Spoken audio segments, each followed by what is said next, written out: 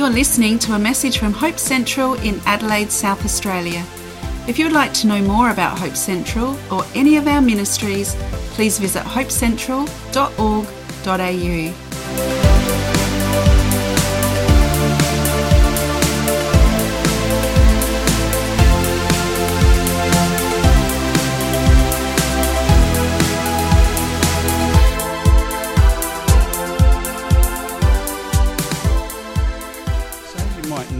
You might not all know, but we've got a few people missing today, don't we? Yeah. So Pastor Ashley's home. He'll be worried sick about what's going on here now. You know, we're taking over. Thank you, Simon. Always full of encouragement, Simon. There you go. So he actually had earlier this week, Pastor Ashley unfortunately had a COVID close contact incident, so he's home doing the right thing as we would expect of him. Not that he wants to, but you know. And of course some other people, Anna and Pastor Jody and a few other ladies are away on a retreat. So it's all good stuff, but look at us, we're here, we're doing our thing and having a lot of fun, aren't we? So as we said before, what's our theme? How did you guess that? Amazing, isn't it? Right there. The God of the second chance. And, you know, sometimes we just need to be reminded again and again and again just how good and amazing God is with us. He just lets us keep trying and trying and trying and just keeps working with us, doesn't he? I want to start off, I want to read a passage from Scripture, from the book of Psalms. So from Psalm 86, verse 15. But you, O Lord, are a God of merciful and gracious, slow to anger and abounding in steadfast love and faithfulness. That's pretty big. When you think about what he's actually saying there, man, that's really showing how big and amazing and wonderful God is. Merciful and gracious. You might not understand what that is, but mercy and grace are kind of like the mirror opposites of each other and they work together. So mercy is we don't get what we deserve, because what we deserve a lot of the time is a good smack around the bottom, isn't it? Because we don't always get it right, do we? We sometimes just have trouble doing the right thing, don't we? But God doesn't give us what we deserve. That's his mercy. But on the other side of it, what he does give us is what we don't deserve. He gives us everything that we don't deserve to bless us and make us have a better life than we otherwise would. He helps us in our lives. And then he's slow to anger. I tell you what, I'm pretty thankful for that.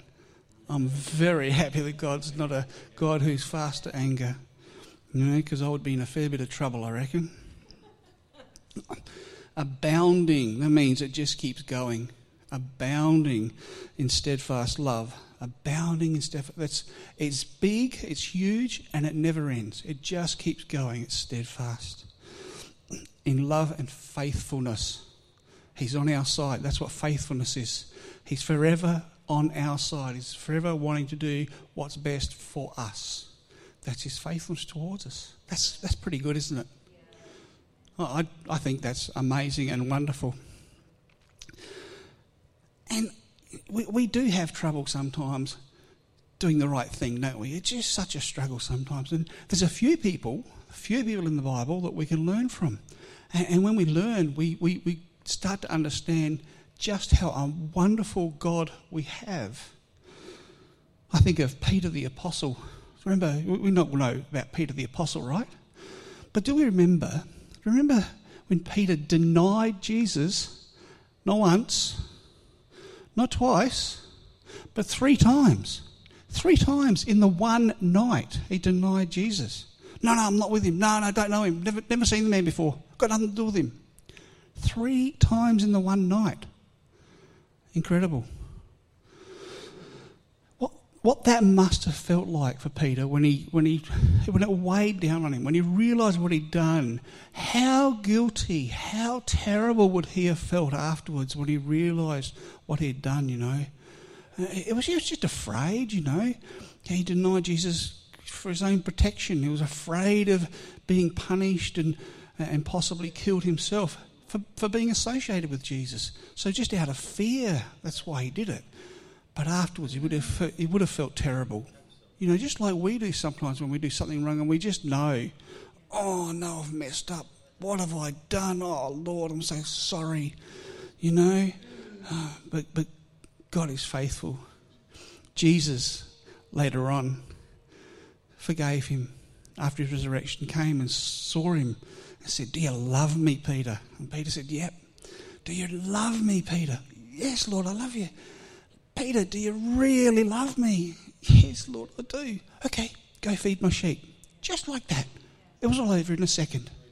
Like from being someone who had done that to the Lord, to being called by the Lord to feed his sheep. But to feed his sheep, that was a kind of a picture to say, teach my people. Go and teach my people the gospel. Teach them about me. Let them know what the gospel is. An amazing thing. That's his second chance, you see. Isn't that what you want? Isn't that what I want? Oh, gosh. And then it went further because, you know, if we read in the book of Acts, in Acts chapter 2, we see the Holy Spirit comes and falls on the church and on the group that were gathered there. And all sorts of things happen, and the people outside were wondering what on earth's going on here. They thought they were drunk. They weren't. It was early in the morning. I mean, who'd get drunk early in the morning? Well, some people do, but, you know, they weren't. It was just the Holy Spirit moving on them. And Peter, of all people, gets up and preaches the first Christian sermon after Jesus. Incredible. Second chance. Not only second chance, but he would have felt rock bottom, and now he's up here. He's flying. Floating. He knew the Lord had given him a second chance, had forgiven him and given him another chance. And then shortly after that, in Acts chapter 3, if you go read it, it talks about him he's going into the temple. And guess what happens? There's a lame man. That's someone who can't walk because of something wrong with his legs or his spine. And he's laying by the gate of the temple, wasn't allowed in because of his affliction. And he's asking people for some money to help him live, you know, so he could buy some food and whatever. Peter and John are walking past, and they said, look, Peter says, look, I can't give you any money. I've got nothing. I've got no silver or gold or anything like that. But I tell you what I can do for you. In the name of Jesus, get up and walk. He got healed right there on the spot and got up. How good is that? That's that second chance just fully playing out in Peter's life. 1 minute he's denying Jesus, a few weeks later preaching the first sermon and healing somebody. That's second chances. And that can be you and I. God's full of second chances for us as well. I like that story. Do you like that story? Oh, it's a fantastic story. One of the lessons from that, though, is that Jesus gave Peter a second chance, but the important thing is Peter took hold of it, right? He took hold of it and changed his life and walked in that second chance and lived a much better life as a result. That's what we need to learn sometimes, because sometimes we get bogged down and we let it play in our minds, don't we? We shouldn't. We should just go, oh, Lord, I'm so sorry. Know that he's forgiven you, and then I'm just going to do better for him and walk. We talked about that this morning in this morning service, about just walking on in what Christ has done for us, becoming better for him. And that's what Peter did. He took hold of that second chance and made use of it, became better for it. Now, another second chance that I think is really very important to learn from is one that is a little bit tricky. Who remembers King David in the Old Testament? Right? So King David's very, very important to the Jews because he's the one that they look back to, because he was the king who made the great nation of Israel. He was the king. Even today, the symbol for Israel is the Star of It's the Star of David. They still to this day look to him as somebody who is preeminent in their history because he was such a great king. He really made Israel the nation that they always wanted it to be. Later on, it kind of fell apart again and became Israel and Judah, and then later on when the Assyrians and then the Babylonians or whatever came and wrecked it all ended up in a bit of a mess. But King David was an amazing man, and the Bible tells us that David was a man after God's own heart. Do you understand what that means? That means that David kind of had a heart. His thinking was similar to what God's was. His priorities were God's priorities, and the things that he wanted most in life were the things that God wanted most. That's something for us to kind of seek after, isn't it? To have a heart after God. That'd be pretty good, wouldn't it? Eh? Nothing would stop us, I don't reckon. But he had a little bit of a mishap. He made a very bad decision based on what his flesh was telling him one day. He got tempted. He saw this young lady, Bathsheba. She was having a bath, which is okay. We should do that every now and again, shouldn't we? The problem is she was having a bath on the roof of the house, and David could see her from up in his palace. And he thought to himself, I wouldn't mind getting to know that little young lady a bit better. Kind of.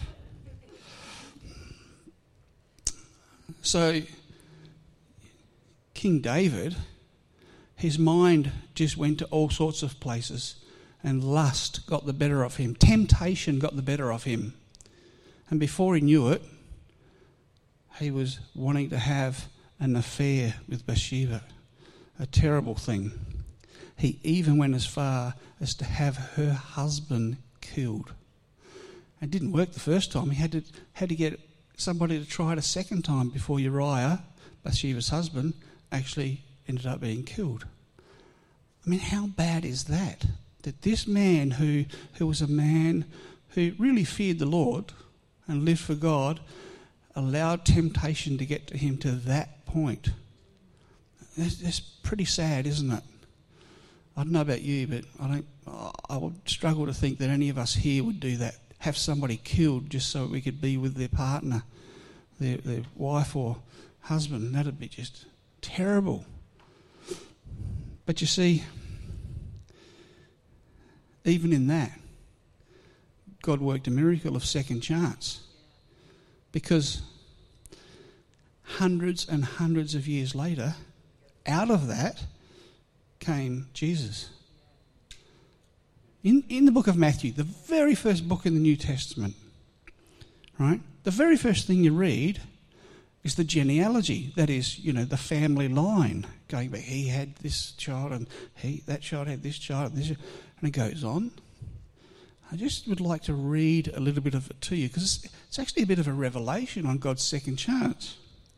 So it actually goes from Matthew chapter 1, from verse 1 through to verse 16 is where I'm going to go to, but I won't read all of it, don't worry. Don't need to go to sleep just yet. And it reads, Matthew chapter 1, the book of genealogy of Jesus Christ, the son of David, the son of Abraham. Abraham was the father of Isaac, and Isaac the father of Jacob, and Jacob the father of Judah and his brothers. And then we get down to verse 6. And Jesse the father of David the king, and David was the father of Solomon by the wife of Uriah. Interesting that he throws that in there. And Jacob, the father of Joseph, the husband of Mary, of whom Jesus was born, who is called Christ, or Messiah, as the Jews would have known it.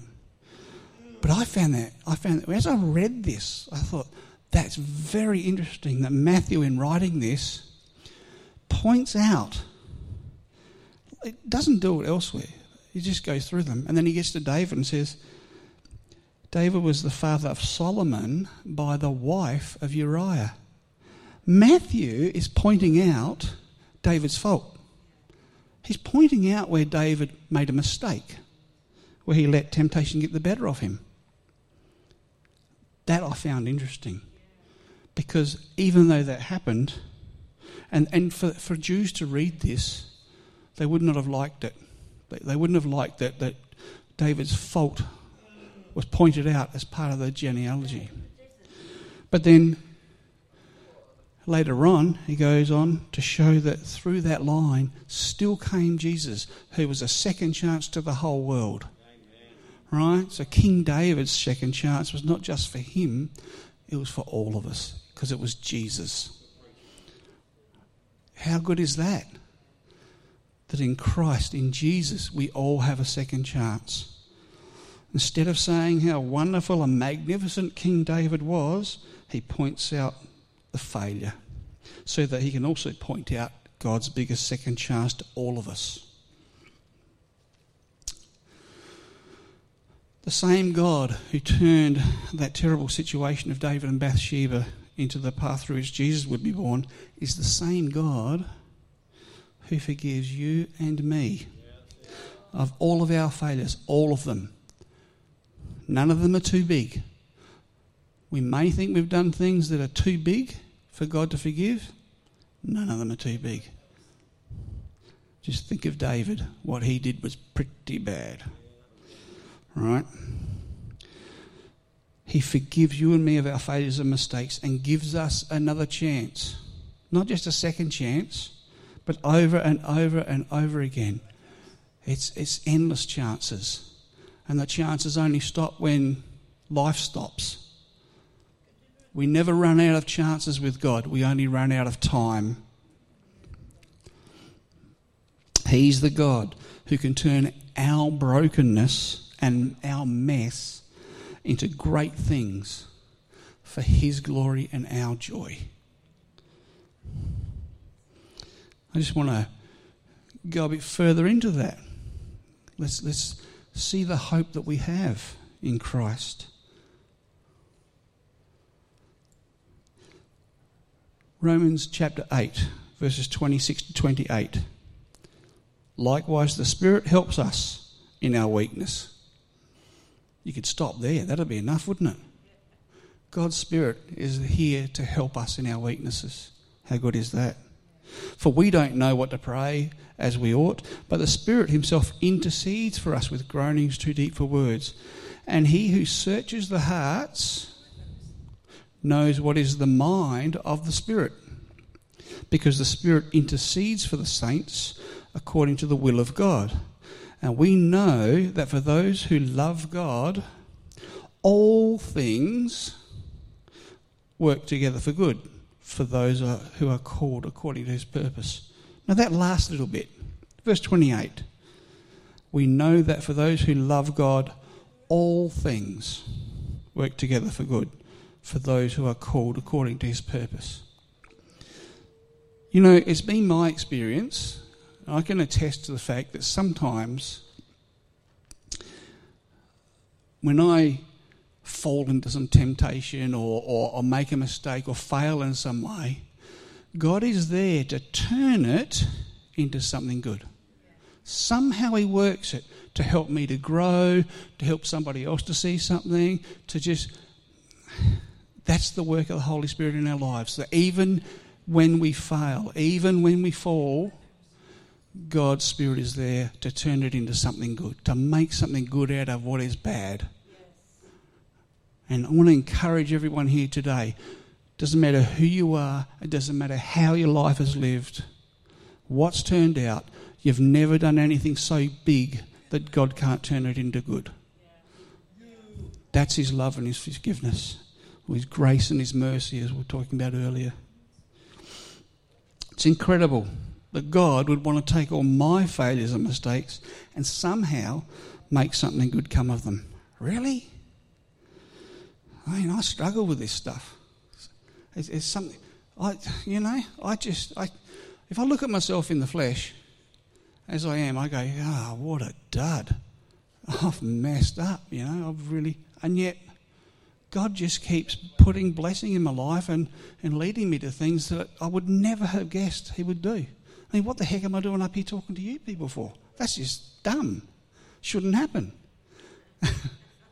But the point is, God's not after perfect people. He's after humble, repentant people. There's a difference. He doesn't want us to be perfect because He knows we can't be. And we shouldn't put that load on ourselves. He just wants us to be honest and humble and repentant. He wants us to feel sorry when we do bad, and He'll forgive us and keep us. Come on, keep going again. Come on. Those second chances just keep coming.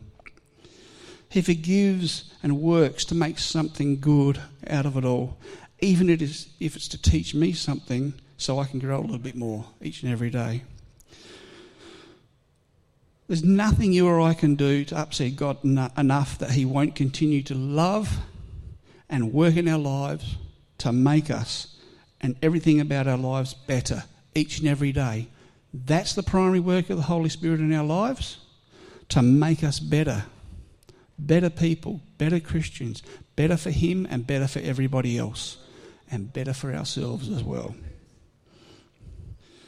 The Apostle Paul, there's an example for us.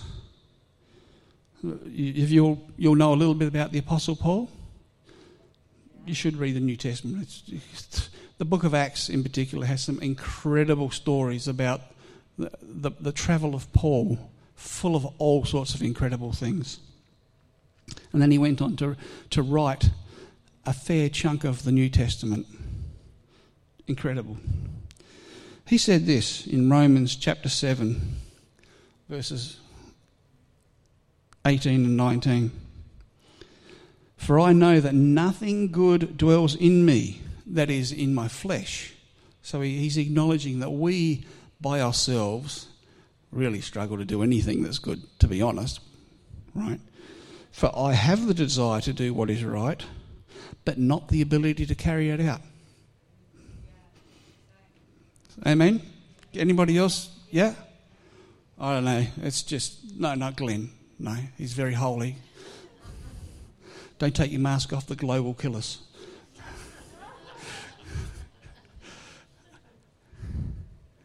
But that's so true, isn't it? We struggle sometimes to do the things we want to do that are right. And it's just, no, not again. And immediately we know we've done it out again. For I do not do the good I want, but the evil I do not want is what I keep on doing. I can so relate to that. It's so true. But hold on. This is the Apostle Paul. This is a guy who took the gospel to the world. All of Europe and all the Southeast, all the Middle East there, the gospel went everywhere through that whole region because of him. Quite incredible. He kept stumbling. He didn't want to. And God, in His mercy and grace, kept using Paul and leading him to do great things and mighty things anyway, just like He wants to do with you and me. As much as that is hard to believe, it's true. Doesn't matter who you are, what you've done, where you are, what your situation is in life. God wants to take you and use you to do good in the lives of others, to make a difference in this world. And isn't that what we want to? Don't we want God to use us to make a difference in the world? I do. We know we fail, just like Paul. And we do the wrong things. But if we don't want to do the wrong things, that's the thing. Like we heard earlier, God reads our hearts, right? He knows what we really want and how hard it is for us. And that's where he looks. God will forgive us, and he'll work to help us become better people and equip us, not just help us to get better, but then he'll equip us. He'll go further on top of that, equip us to do his work and bless others. We just need to be thankful for his second chances and his third and his fourth and his fifth and his sixth. His forever chances. He never ends. And to give our lives to him so that he can do as he wants in us and through us. Is that what you want? Yeah? Let's pray.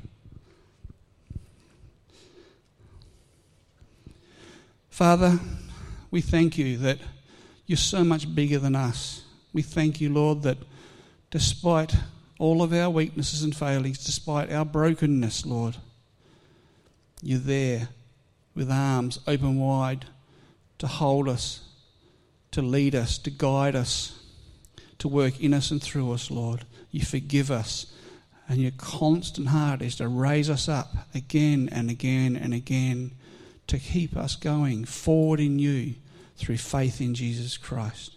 We thank you, Father, that you are there for us, and we give you the glory. Amen.